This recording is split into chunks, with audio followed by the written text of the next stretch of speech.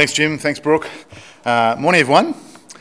Good to be here together. So my name's Graham. I'm one of the ministers here. If you don't know me, if you're visiting with us today, great to have you here. I hope you feel welcome and comfortable.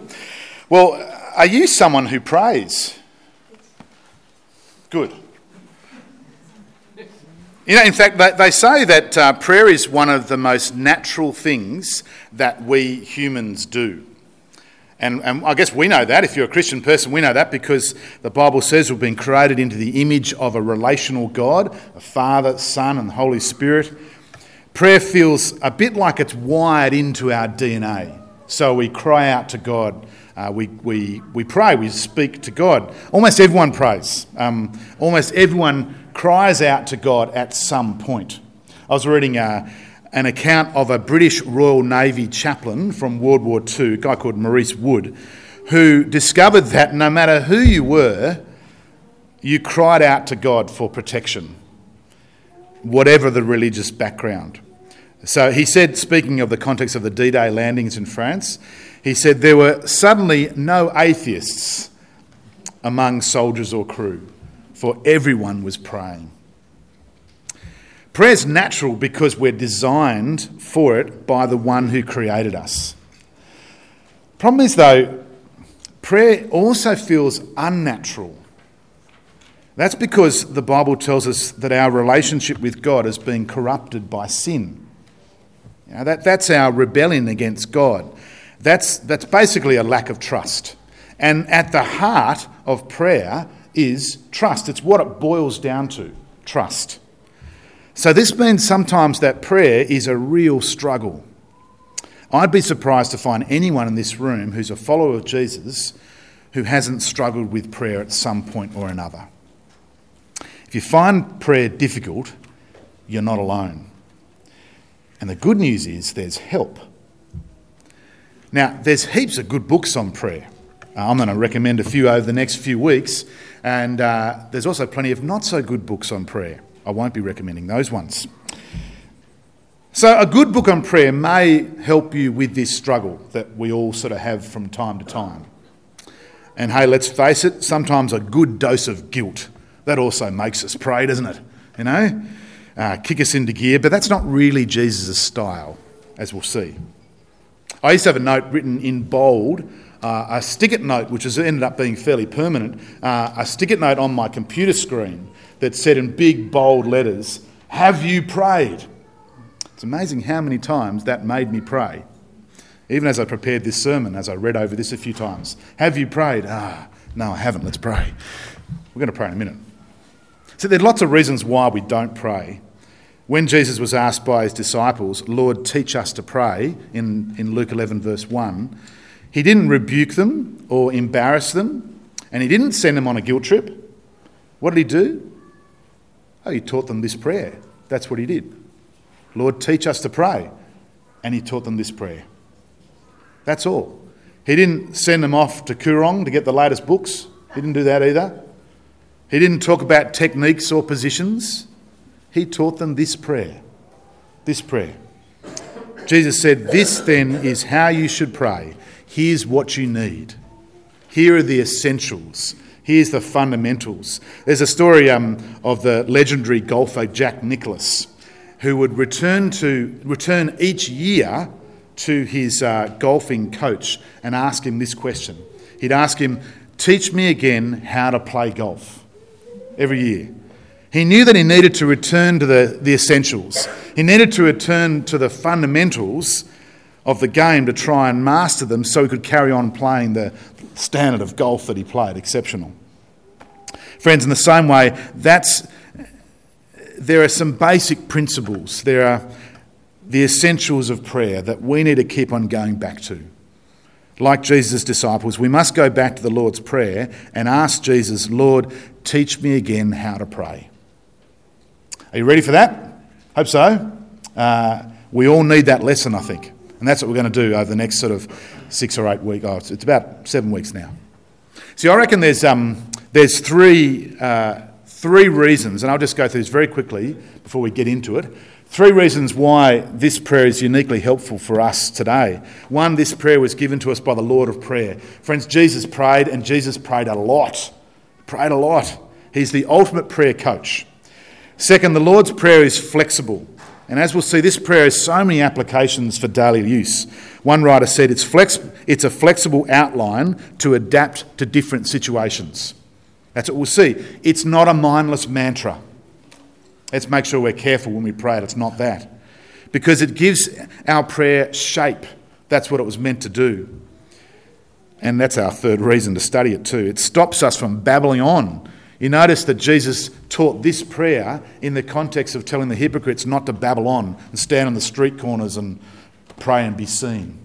That's why he teaches them this prayer. And third, this prayer gives shape to our lives. This prayer gives us an extraordinary summary of the impact of the gospel on our daily lives. Worth studying? Yes. Yes, it is, I hear you say. Good. Excellent. All right. So let's pray now and ask God to help us to pray. Should we do that? Father, thank you that you've given us this prayer. Thank you, God, that you speak to us, and thank you, God, that you listen to us. Lord, we pray that you would help us over these next 7 or so weeks. Help us to be people that pray, people that trust in you. In Jesus' name, amen. So as I said, we're going to break this series into 8 talks, 8 phrases. I'll be praying and continue to pray that you won't miss a Sunday, that by the power of God's Spirit working in us, as we respond to his word, we would be followers of Jesus who would pray more and more. So today we begin, and by the way, I've got most passages up on the screen. If you want to have your Bible open, probably Romans 8 is the one to have open in front of you, but or Matthew 6. There's a gap for sermon notes, so I've got some headings up there. You might want to scribble some things down in your bulletin. Please do that. Okay. Well, so today we begin with these. They are mind-blowing words from Jesus. When you pray, say, "Our Father in heaven." Winston Churchill famously reprimanded with these words. "Winston, if you were my husband, I should flavour your coffee with poison." He then replied with his famous lightning wit, "Madam, if I were your husband, I should drink it." Now, you know, if that type of language is used between strangers, we'd probably think they're being a bit rude, wouldn't we? But actually, the truth is it was friendly banter between Churchill and an old friend of his, Lady Astor. I don't really know much about her. You see, that the way we speak to someone depends on our relationship with them. There's only one person I call honey. It's my wife, by the way. And perhaps, kids, if you're listening, your mum and dad have cute little nicknames you over here at home. You can share them with the rest of the church in a few moments' time. Just kidding. It's okay, parents. A heartbeat then, didn't it? See, the way we speak to someone depends on our relationship with them, and so it is with prayer. Think for a moment about how different religions pray. So the way they pray depends on how they picture the God they're praying to. Isn't that right? So Muslims repeat ritual prayers 5 times a day to a distant God, an unmoved mover. Buddhists meditate silently in their own inner being. Jewish prayers from the Siddur must be repeated 3 times a day and word for word. The Roman Catholics recite the Hail Mary using rosary beads.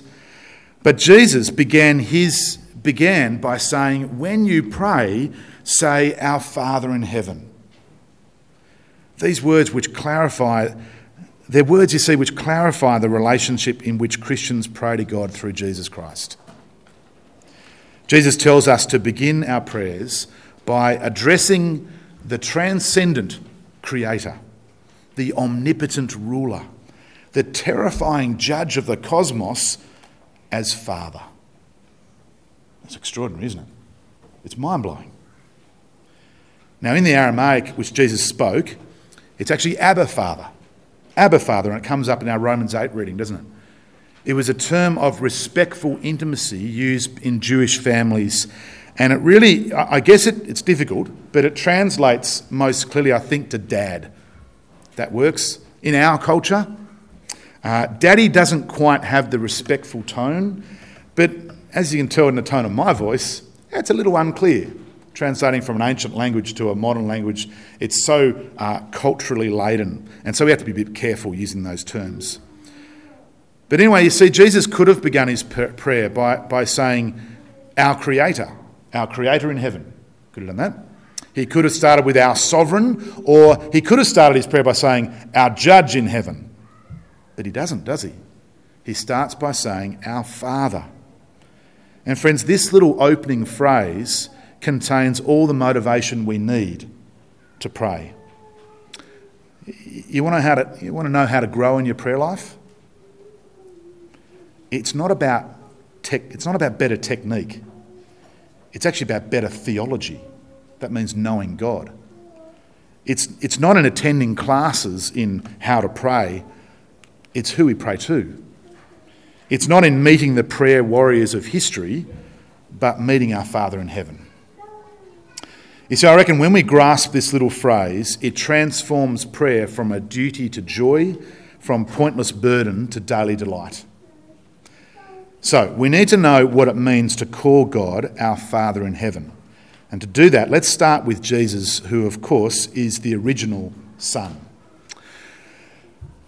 Jesus had 3 reasons, I think, to call God Father in his own prayers. The first goes right back to the Exodus. In the Exodus, Israel, as they were redeemed from slavery in Egypt, rescued out of Egypt, into this inheritance which was Canaan, the promised land, Israel was called, it's in Exodus 4 verse 22, Israel was called God's firstborn son. God gave them birth, God says, as his children in Deuteronomy 32. And in Isaiah 63, Israel were given the privilege of calling God our Father. But when Israel rebelled against God, as we read through the Old Testament, like any father grieves over a rebelling child, so did God. But Jesus came as the perfect, sinless Israelite, entitled to call God Father.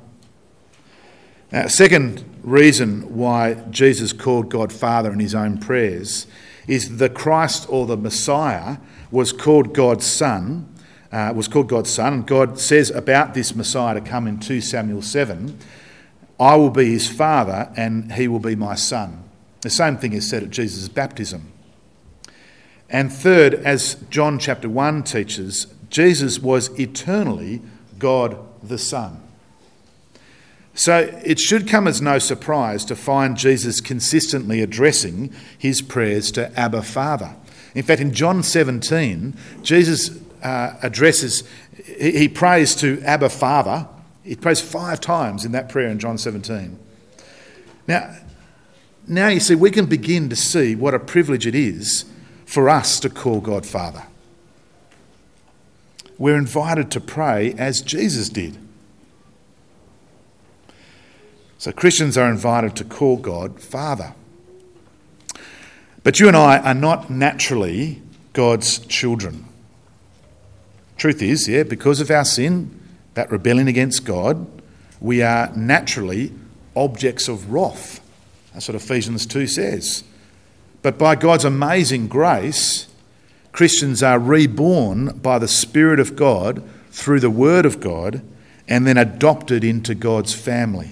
So John 1 verse 12, we've got it up there on the screen, it says, yet to all who did receive him, to those who believed in his name, he gave the right to become children of God. Or Galatians 4, God sent his Son so that we might receive the full rights of sons. Now the process of adoption in Jesus' day was very well known. It's a fairly common practice, and in fact, just like today, most of us understand how it works. We've probably got a family member or a friend who might have adopted a child. So in first century Palestine, this is sort of how it worked. A wealthy family, wealthy but childless family, might adopt a slave to carry on the family name. Now, the slave was welcomed into the family as a new person. They were even given a new name. cancelling all previous debts and giving them the right to inherit the estate. The same is true for followers of Jesus and much more. The Bible tells us Christians have the same spirit. The word is indwelling in us. We have the same spirit that indwells in Jesus.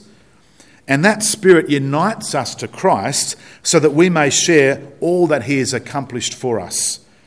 So we're justified in Christ. Remember what justified means? It means we're righteous, right in God's eyes. He sees us as perfect, sees us like Jesus, just as if we've never sinned. We're justified in Christ. And we're also adopted into Christ's family, into God's family. And that is, we're accepted into God's family to share all the privileges. We share in the estate, if you like. And the Holy Spirit continues to work in us to apply to our daily experience our new status in Christ, so that we become more and more like him and learn to pray like him too. That's what the Spirit does in us. Romans 8:15 and 16 says, "The Spirit you received brought about your adoption to sonship, and by him we cry, Abba, Father." Friends, there is a truckload. That's probably an understatement. There's a truckload of benefits to be called child of God. If Jesus is your Father, God is your Father in heaven, and you pray that prayer, I want to remind you over the next couple of minutes of all the good things it is to know God as your Father in heaven. Okay, you ready for these? I could go on for a long time, but I thought I can't preach for 2 hours. I'm just going to say this for a few minutes of this bit. All right, so here's the first one. Just a little bit of research. See, as a child of God, we enjoy the tender love of God. Look at Psalm 103 verse 3. "As a father has compassion on his children, so the Lord has compassion on those who fear him." See, in his love, God provides for our daily needs. He gives us good things. He forgives us. He protects us. He disciplines us as well. He has compassion on us. Next one, we enjoy the comfort of the family of God as we devote ourselves to one another. And the verse is in brotherly love, but really just change that to in family love, if you like. It's the same idea. So just as a good family will come running when any of the kids need help, that's true, isn't it? So often when we cry out in our distress, God doesn't always remove that suffering from us. He might. But what happens instead, we're surrounded by God's family to help us and strengthen us. That's a wonderful benefit, isn't it, of being a child of God. When we're in distress, we're surrounded by God's family. How about another benefit? We enjoy the inheritance in the home of God. Back to Romans 8. "Now, if we are children, we are heirs, heirs of God and co-heirs with Christ," verse 17 says. So just as good parents will try to ensure a secure future for their children, so our Father has prepared the most exciting future imaginable for us with him. The Bible calls that a new creation, new heavens and a new earth, heaven. Paradise. It's forever. It's eternal. God's prepared that for us as a child of God. It's a real and certain hope that can never perish, spoil or fade. Let's go for one more. Maybe you've got a couple. If you've got some more, share with someone over morning tea, won't you? We enjoy the constant attention of God. Think about that for a moment. Hard to fathom, isn't it? Really? Really? The constant attention of God. What, right now? Yeah, right now. Isn't that incredible? It's hard to fathom, but it's true.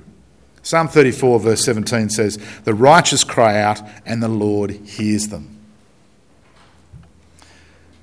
As any decent parent will hear and respond immediately to one of their children in distress, so God listens intently to our prayers. Whatever the time, whatever the place, God's listening. He doesn't go on holiday. Doesn't do that. He doesn't turn the phone off and have a break. He never sleeps. I've got a friend whose daughter is on one of those overseas exchange programs. She's a Year 11 student, And she's spending, I think, it's around 6 months, might be a little bit more, over in France. It sounds quite idyllic, actually. It's in rural France, and she sends pictures on Facebook now and then, and you just think, oh, that does look quite nice, doesn't it? There you go. That's what she's doing. Long way from home, of course. Although I must admit, as a Year 11 student, 6 months away from your parents for that long, those kids might be quite attracted by that. Anyway, so there's lots of ways these days for her to keep in touch with mum and dad, aren't there? There's all the social media side of things, but there's also Skype, FaceTime, but there's the humble text message too. They can just send a text and there it is. But boy, don't they love it? Don't mum and dad love it when they get a call on the phone? And they get a call on the phone. Although I think my friend was telling me when her name comes up on the phone, their first thought is, what's gone wrong? But don't they love it to receive a call on the phone? Our Heavenly Father loves to hear from us in prayer. But not for his benefit, but ours. Because he loves us. I tell you how it must grieve our Father in heaven, who gave his one and only Son, Jesus, to die a brutal death so that we could be adopted as his children, how it must grieve our Father to find us so reluctant to pray. Mustn't it? Well, let's make 3 quick final observations about this little but so important phrase at the start of this prayer. Well, the first one is we say our Father to remember the rest of the family of God. God our Father belongs to us. You notice it's not the Father, he's our Father. He's given us the right to speak to him whenever we need him. But more important, this word is plural to remind us to pray for others in the family of God as well as ourselves. You'll notice that there's no I or me in the prayer. Today, you'll find them on the back door as you walk out on the left where we put those most recent flyers and things. Today, our term 4, Robbo Daily Life, comes out. And so in our Robbo Daily Life, there's important dates and that sort of thing as well, and of regular events and so on. But there's also a week by week, there's the Bible readings, but there's also a week by week list of church people to pray for.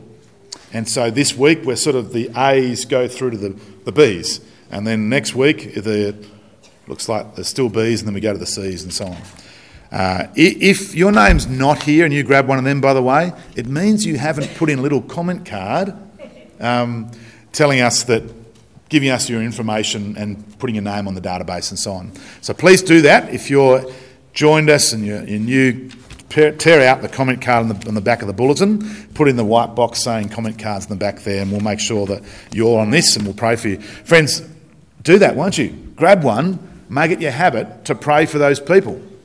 And you also know that, so I know that, it's pretty cool really. Where am I? I think I'm tipping about week 6 or 7. So Thomas, there I am. Week 8. Oh, okay.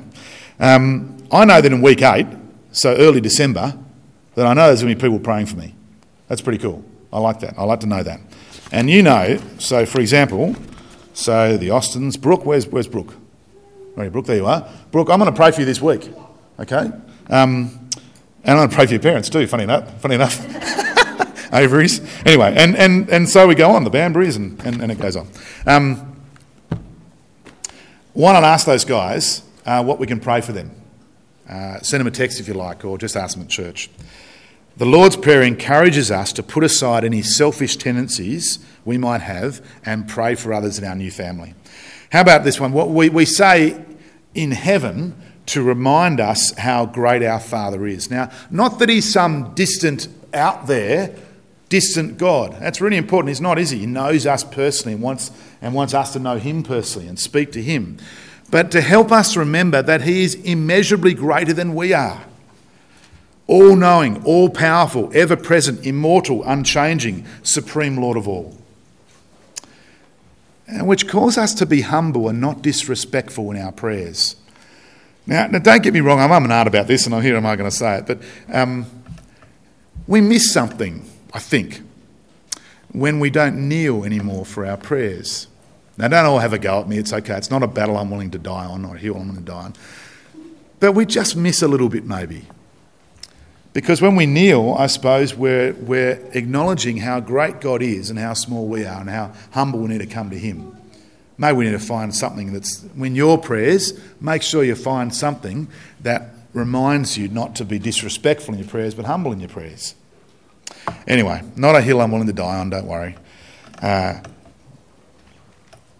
You see, saying in heaven also reminds us of God's holiness. God is good with his power. There's a movie coming out called The Boys. Now, I want to say straight up, I don't recommend it. It looks really dodgy in some ways. But the premise of the movie is that it's about superheroes whose power has gone to their heads, and it looks a bit funny at some points, whose power has gone to their heads and they've been corrupted by power. Now, of course, you don't need to be a superhero for that to happen. There's plenty of world leaders who have been corrupted by power. Only recently it's fair to say, the world celebrated the death of Robert Mugabe, the Zimbabwean dictator, whose power went to his head. Although some mourned, there were people who mourned as well. Thankfully, we pray to an Almighty Father who is incorruptible. He is absolutely powerful and absolutely good. Friends, as we close, this is especially good for those of us to hear who have had negative experiences of human fatherhood. Many people have not known their earthly father. He may have died or deserted them years ago, and other fathers are guilty of terrible things, abuse and so forth, leaving their children unable to even imagine what a loving father really looks like. But the good news is we don't have to project the images of our deeply flawed earthly fathers onto our perfect heavenly Father. We're not called to do that. In fact, it's actually quite the opposite. Fathers, you see, we ought to model ourselves on our heavenly Father. God is the one who defines human fatherhood. He made it. And he's far greater than even the best human father that we've ever known. So those of us who lack or have suffered under a human father can find in our heavenly Father a loving dad that we long for. Hey, perhaps even you'll appreciate him even more than the rest of us. Who knows? Well, friends, let's tie a few things together. So who's the penny pincher in your family? Have you got one of those? You know, he's a bit stingy.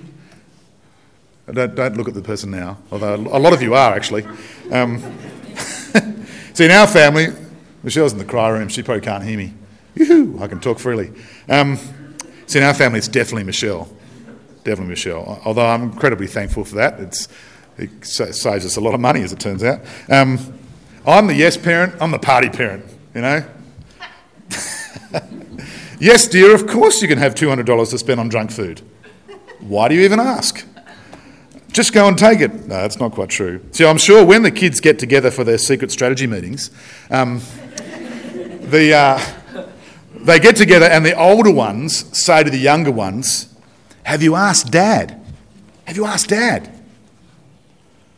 Now, okay, it's a bit of silliness. But you see, it reminds us of something that is true. Our older brother, the Lord Jesus, who has known the Father for all eternity, is telling us from his own personal experience how to face life's challenges. He says, "Have you asked Dad? Have you asked Dad?" Or to put in his original words, this is how you should pray. Our Father in heaven. We're going to pray now, and I'm going to pray a prayer that I hope exemplifies, demonstrates how we might use this little phrase in our personal prayers. So if you agree at the end, say amen with me. Let's pray. Our Father in heaven, Father, dear Heavenly Dad, thank you for adopting me. Thank you for sending Jesus so I could become your child and heir. Thank you for your love and your spirit and your family and your inheritance. Thank you for your attention. Thank you for caring, for rewarding, understanding and giving me good gifts. I'm sorry that I'm not much good at praying. Please help me to trust you more and get better. Thank you for belonging to us forever. Thank you for my church family. We pray for Kim and Luke and Zoe and Angus and baby Fletcher, who's here today. Keep them safe and growing well. We pray for Fern as she's getting ready to have her baby. We pray for Dorothy, still recovering from shoulder surgery. We pray for our weekend away coming up, and the Christianity Explored course. We pray that lots of people can come to both. Thank you, Father, that you are awesome and amazing. Lord, I know that you can do anything and are absolutely powerful and absolutely good. Please help me to worship you at work, at home, at school, wherever. Thank you that you are good and holy, so please help me to be holy in the way I treat others, especially those who rub me up the wrong way, those I find difficult to love. Thank you, Father. Amen. That's how you might want to pray as well. Who knows? Friends, if you're a visitor with us today or join us recently, what we tend to do, and I didn't give you warning at the start, I'm sorry about that, is that we have a time to ask a question, get a bit of clarification from me, make a comment, a word of